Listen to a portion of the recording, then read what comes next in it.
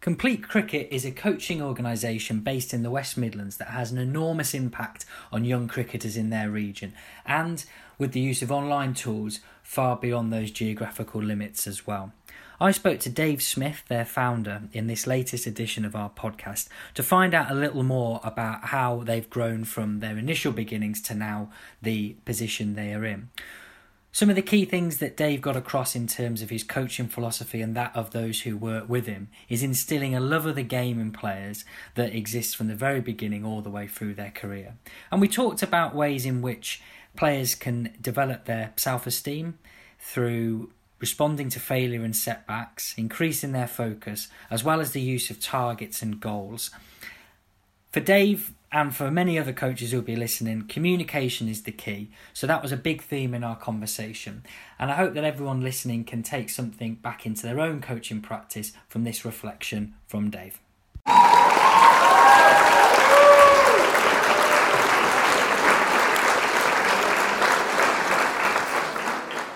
First of all, Dave, welcome. Thank you for having me. Yeah, no, it's good to chat. Yes, yeah, and as we were saying just before, everything seems to be via a Zoom call these days, so I don't know how we're going to cope. Actually, it's face-to-face, but there we are. So, Dave, just tell people a little bit about Complete Cricket for those who perhaps aren't in the region and aren't aware of what it is you do. So, Complete Cricket launched in 2007, so we're sort of going into our 13th year at the moment, which... You know, the business has grown exponentially over the last sort of 2 to 3 years. You know, we've seen a real growth in the number of children wanting to play cricket. Obviously, the success of, you know, last year's World Cup and, you know, the Ashes, you know, was a great, probably the last time that we had that sort of focus on cricket was probably 2005 Ashes, you know, which really gave cricket the boost that it needed. But, you know, Complete Cricket started in 2007. I started the company up on my own, and then in 2009 joined a guy called Jamie Spires, who played with Warwickshire.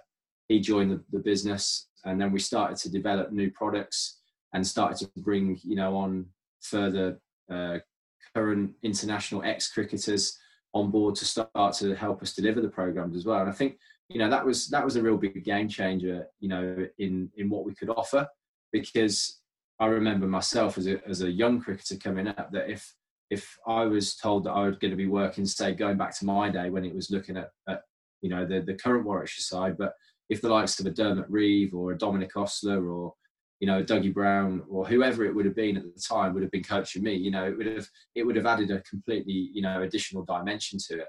And, you know, I think that's what we've been able to do. You know, we, as well as doing that and having really, you know, good names, you know, I would say that people would know. We've also got some excellent coaches of our own that we've worked with from a young age to get to the point of where they're at now. And the gold dust coaches for us are the guys that can deliver from your chance to shine sessions, your school sessions, all the way up to your elite, you know, your elite level and pathway players. You know, because there's not that many coaches really that have got the skills, the confidence and the communication techniques to really be able to deliver from a 4-year-old all the way up until a, you know, 20-plus-year-old, you know, real strong player looking to get onto a first-class academy, or, you know, and we've got a number of those coaches now, which have made, you know, which has really grown the business a lot. Yeah, and I mean, as you said there, in terms of the growth in these last few years with people wanting to play cricket, where you do the bulk of your work in Birmingham and the surrounding county, I think people would look from the outside and consider that to be one of the hotbeds of cricket. People listening elsewhere in the country, I mean, for example, I'm in Liverpool, and the first thing that comes to mind there for people is football, and cricket finds it hard to get a look in there. How have you found over the life of Complete Cricket so far about any kind of trends about people picking up cricket? Of course, the things you mentioned about 2005 Ashes and the World Cup win, but are there other things that seem to see a spike or a fall in players participating?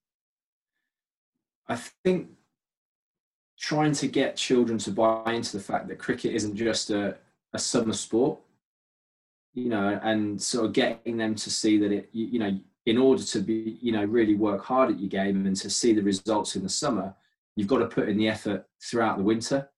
So a lot of our school programs, our one-to-ones, academies, masterclasses, they take place all the way through. From as soon as the season starts, we're back indoors, we're coaching again in the indoor period, looking to start again, whether it's leading into districts and county trials, or whether it's, actually just children that really enjoy playing cricket that want to do that as opposed to playing other sports.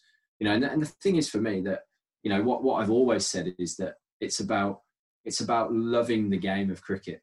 It's about developing a lifelong love of the game at a very early age, because cricket is one of those sports that I think a lot of people can sort of fall out of love with. But I'm a believer that if we can get that belief, that love into the game at a very early age, that whether it's playing your first team, your county, your fourth team, being an umpire, a scorer, being involved with the club, every single individual plays their part, in the success of cricket as a wider sport. So for me, it doesn't matter whether they go on to play international cricket, county cricket, or their first team, second, third team, whatever it be. Just by having them involved in the game, it's going to really see the game thrive. And I suppose specifically about the Midlands, I think we are in a hotbed of cricket, to be fair.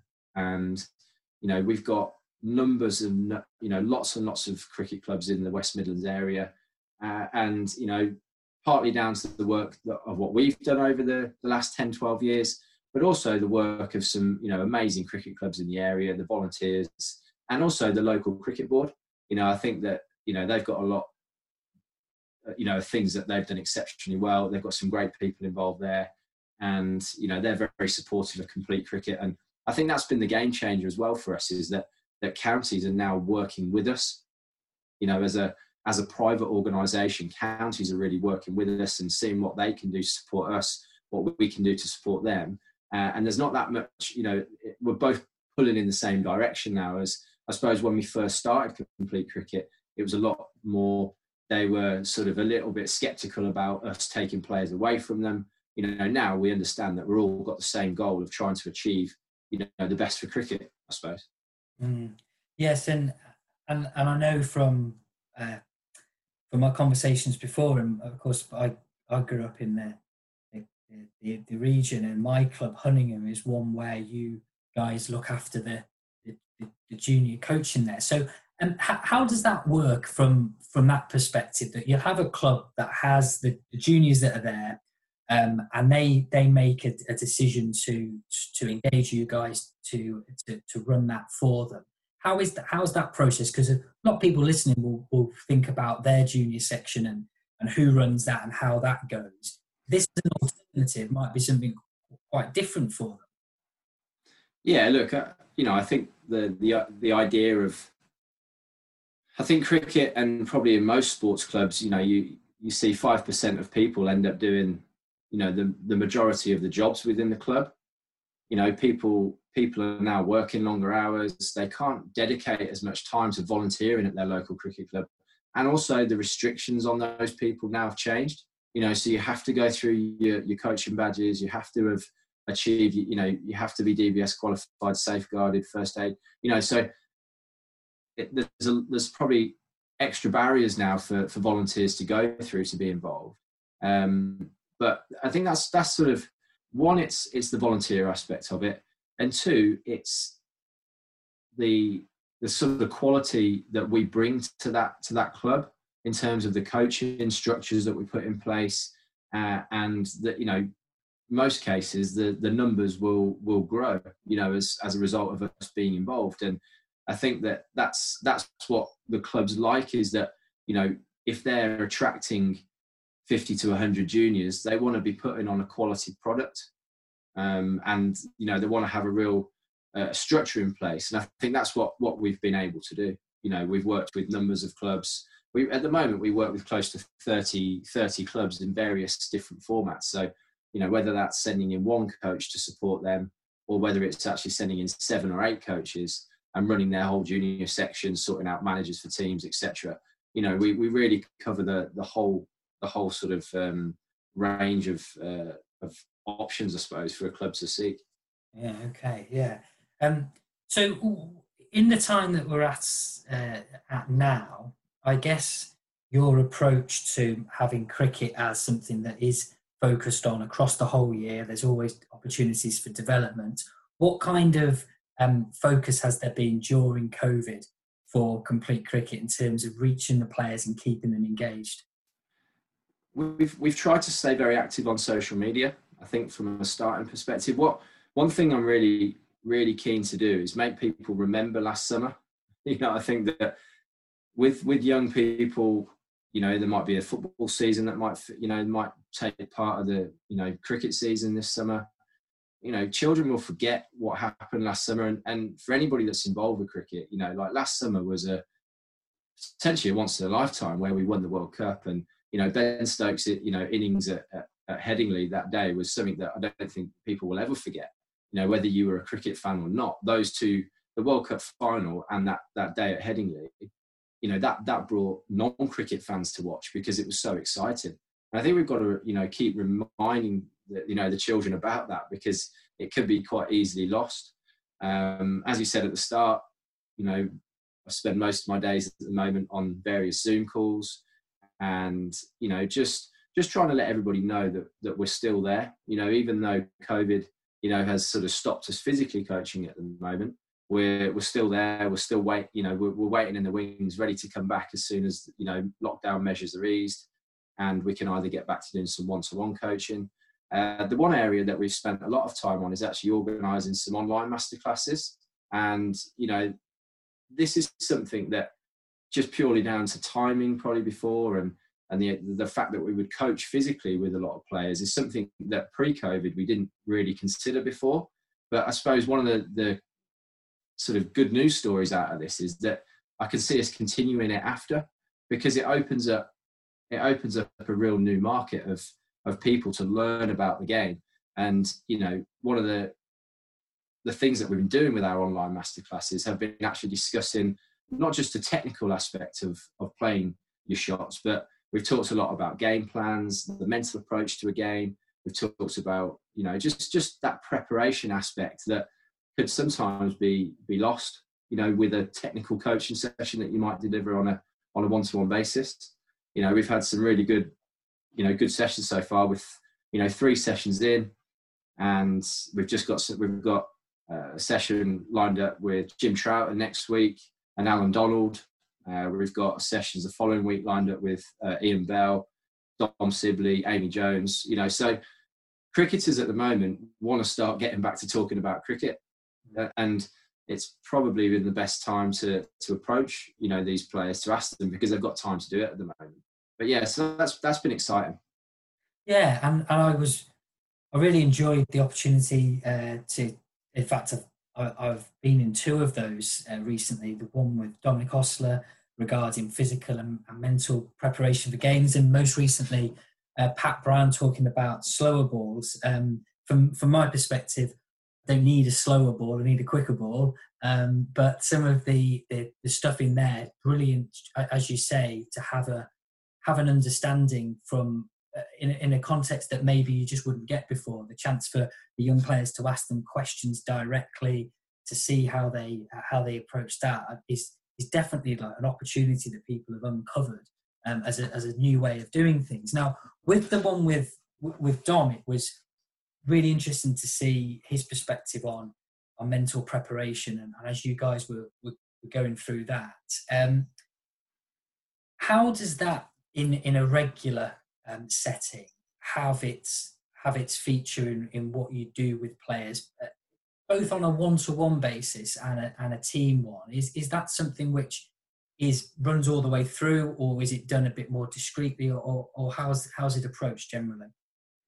I mean, within our academy structure, we have 24 weeks within our academy, and we would dedicate maybe 4 of those sessions, one every 6 weeks or one every half term, to actually looking at a different aspects of the game, whether that's the mental and physical preparation, or whether that's nutrition, whether that's psychology, So we always try and keep our academies as varied and as thorough as possible, so the players get a real sort of first-class training experience, I would say.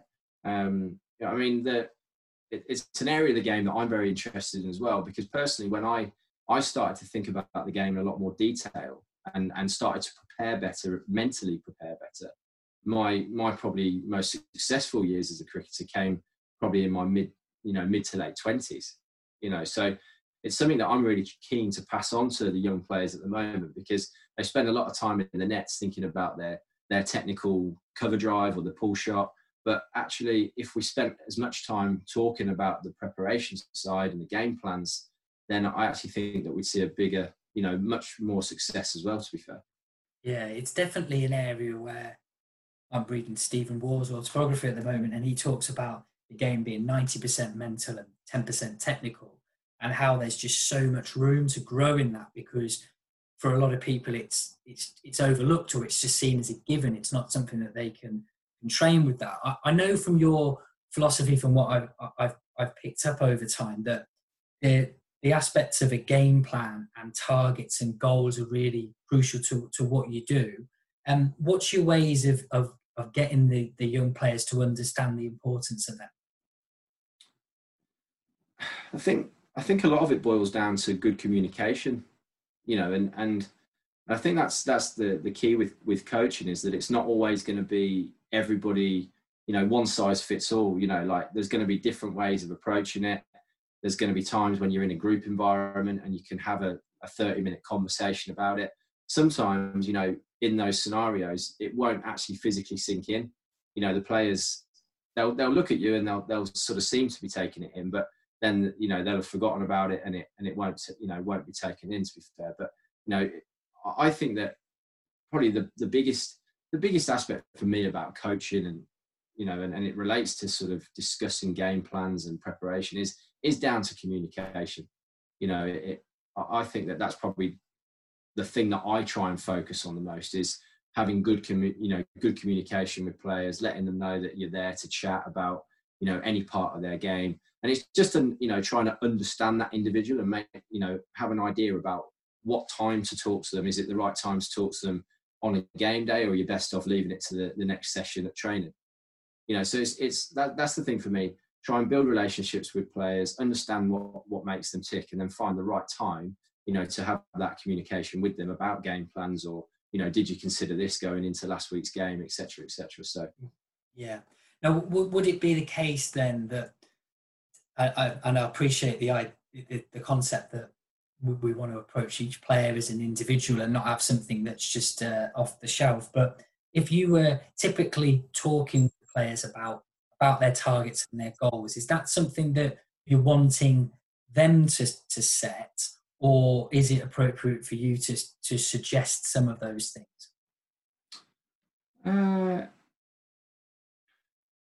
I think it's trying to find the right balance with that. You don't want to put them under unnecessary pressure of setting, goals and targets that might not necessarily be achievable.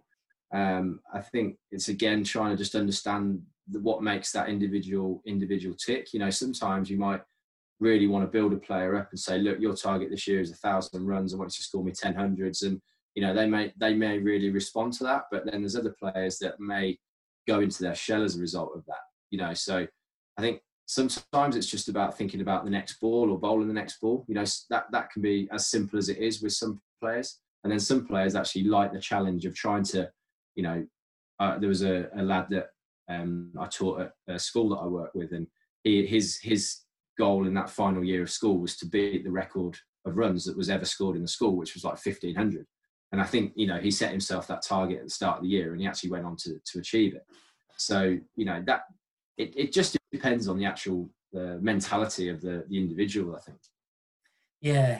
And it's always worth coming back to that, of thinking what works for them, rather than a coach or a teacher coming in and saying, this is what I think works for me. And then, of course, it's top down as a result of that. And in terms of, cricket's a sport that I think gets sometimes unfairly characterised by the fact that there's a lot of failure in it, and we've got the statistical elements to it. But no matter what age we are when we're playing cricket, those failures and the setbacks can be difficult to deal with. What kind of things are available as a coach to be able to guide those players through a rough patch in the game? Yeah, look, I think that the ultimate rough patch will come to every cricketer. You know, like you said before, statistically, you are more likely to have a bad day than a good day. Certainly as a batter, but I think it's remembering. My thoughts is that if you can prepare correctly, and you get yourself into the position mentally and physically to be ready for that game, if you fail, you've done everything possible, and then you can put it to the one side again, and then prepare as well as possible again, going back. And I think that work ethic is something that people can fall back on. I'm a big believer in that if you train well, you do everything you can possibly do leading into that game, and you fail, then there's nothing more that you can do. So from a mental aspect, you can park it and go again. Yeah, I'm entirely on that page with you. I remember Tim Cahill talking in his autobiography about the calmest time he'd be before a game is before he's about to go out there, because if he's done his training and he's prepared properly, then he knows that the outcome will take care of itself, and he's done his bit. And yeah, that instilling that kind of work ethic is really important. In terms of a focus, I mean, particularly young players, we may be, again, from the outside, can be a little bit unfair and just have a stereotype of a kid whose mind is wandering in different directions, looking in one place and so on. What is there that can be done to help them with that focus, both in a game or in a session, but also keeping that focus to keep improving and keep the work ethic? I think number one, it's got to be fun. It's got to be what they want to do as a player. We've obviously experienced lots of situations where it's parent-led, not player-led. I think if the player wants to do it and they love, again, it goes back to what I said before, do they love the game?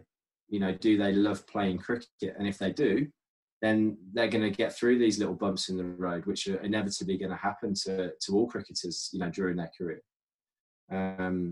So I think that's probably, what we would try and do with the players that we work with, to be fair.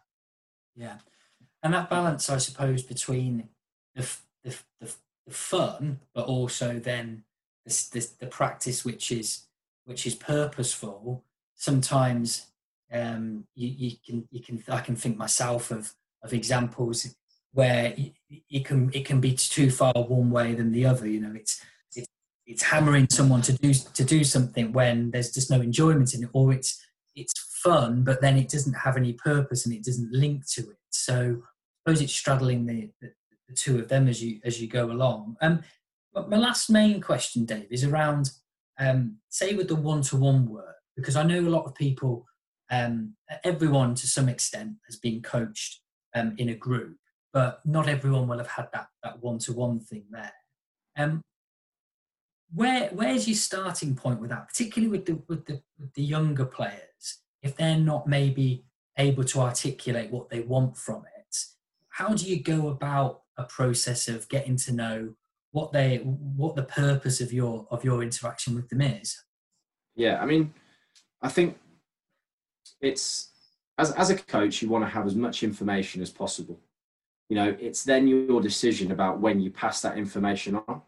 I think you've also got in your mind not everybody's going to be the same, so I think we all understand that from a coaching perspective in terms of technically. There are certain elements of technique that are going to be non-negotiable from a batting, bowling, fielding perspective. There's also going to be elements and quirks in everybody's game. So, you're not looking to coach robots. You're looking to actually understand, right, what's the strengths of that individual? How do we make those strengths better? And how do we try and, understand what the weaknesses are and improve those as well at the same time. I think there's all, as I said, non-negotiables with batting, bowling and fielding, things that, the more that you coach, you just get the eye to look at, and you can see, right, if in their stance, they're crossing over their feet, or, their head's moving at the point of contact, or if a bowler's, not landing in the same place every time. There's certain things that you get to realise the more one-to-one coaching that you do. But, I would certainly say that, again, for me, goes back to understanding the individual, trying to work out, what are they like as a person, trying to build that relationship. And if you build the relationship, I feel that you're going to get more out of that individual on a one-to-one basis, because they're going to be more likely to respect you and listen to, what information it is that you're passing over. Yeah. And I think in terms of the way you approach it, the way Complete Cricket looks at it, playing any sport, team or individual, but particularly team, is just completely full of benefits to people's mental health. And we perhaps don't even sometimes need to mention that it's good for our mental health for it to be that way, because there's all those elements there. And loving something and having something that you're able to blow off steam by playing is something, when people don't have it, that they don't really understand our sport, do they? They look at cricket and think, oh, what do you get out of it? But then when you're in the middle of it, it's such a protective factor in this way. But in terms of my last point, I think here is, I think self-esteem is something which we can get an eye into through cricket, and seeing just how a setback or how a challenge or how people present themselves can be. I suppose as coaches or teachers, we're in quite a privileged position to be able to see some sides of people that maybe you don't see in other areas. What's the way of sort of dealing with that more emotional or I suppose, emotional or tender side of the players that you come into contact with? Because it's not always going to be, love and enjoyment of the game. There will be times where outside things can interfere as well. Yeah, look, you don't, you go into coaching to think, coaching, oh yeah, I'm just going to be working, you're going to be working technically with players all the time, and there's going to be no other elements to it. I think very quickly you actually realise that, there's lots of different facets to being a coach, and that's whether you, looking after people and, being kind to them, understanding when they're not in a good place, when they need, they might need your, an arm around them or a text, just to see if you're okay. One thing that I personally just think is, as I say, going back to my communication that I talked about before, I just think that, just remembering the small things are really important, to building relationships. So it might just be dropping somebody a text to wish them happy birthday that wouldn't expect it, or, on the night after a game when somebody might have not had a good day, they might be going away thinking really bad about themselves, but just dropping them a text just to say, look, no worries, don't worry about today. It happens to us all, and you're going to be back on it again next week. I think very small things like that can actually really make a big difference to people. And for me, from a cricket perspective, cricket has given me everything, and I'm sure that people that are really invested into the game would echo, my words about, cricket gives you a friendship group. It gives you somewhere that you can go and safely belong. There's so many different parts to cricket that have benefited my life. I've been so lucky to play with, although I didn't play first class cricket, I've played with some unbelievable, world superstars of the game. So I count myself very lucky from a playing perspective. And now going into to be able to go and coach at a sport that I absolutely love and has given me so much, that's makes me personally very content. So.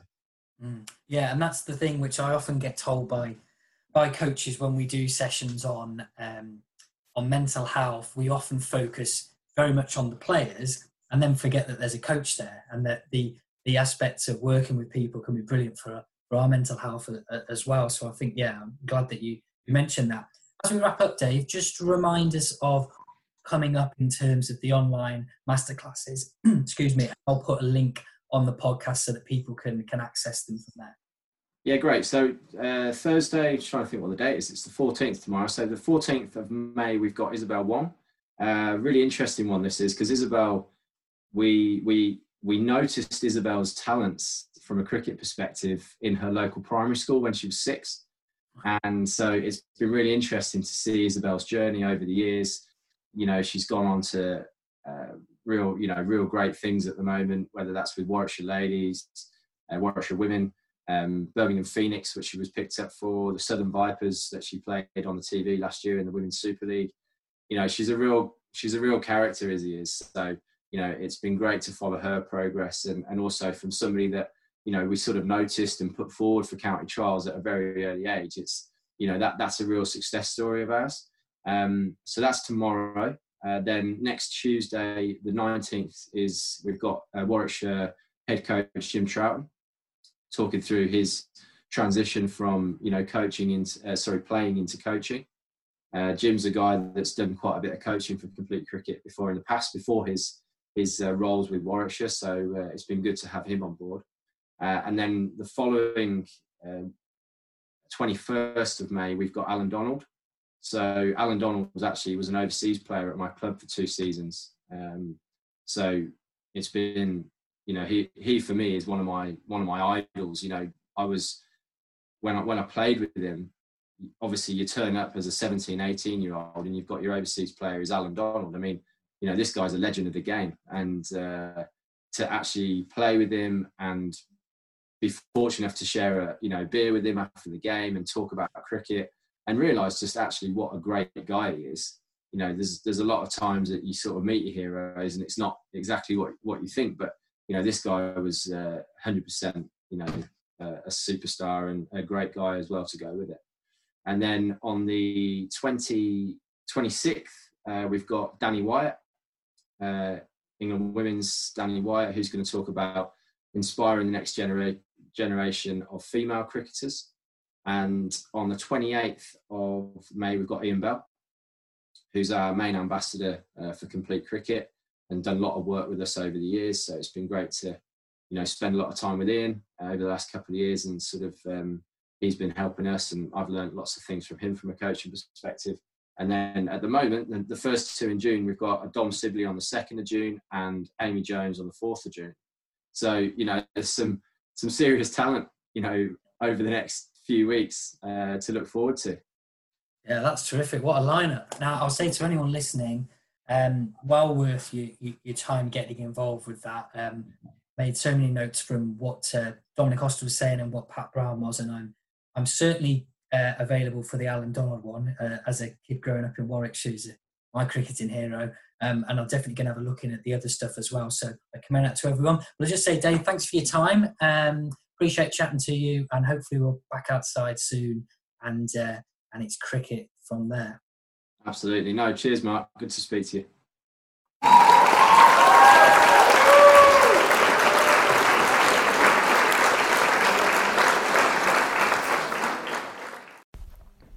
To find out more about Complete Cricket and the offers they have both in person and online, go to completecricket.co.uk or Twitter @CompleteCricket. There's plenty there for you to have a think about. So until next time, goodbye.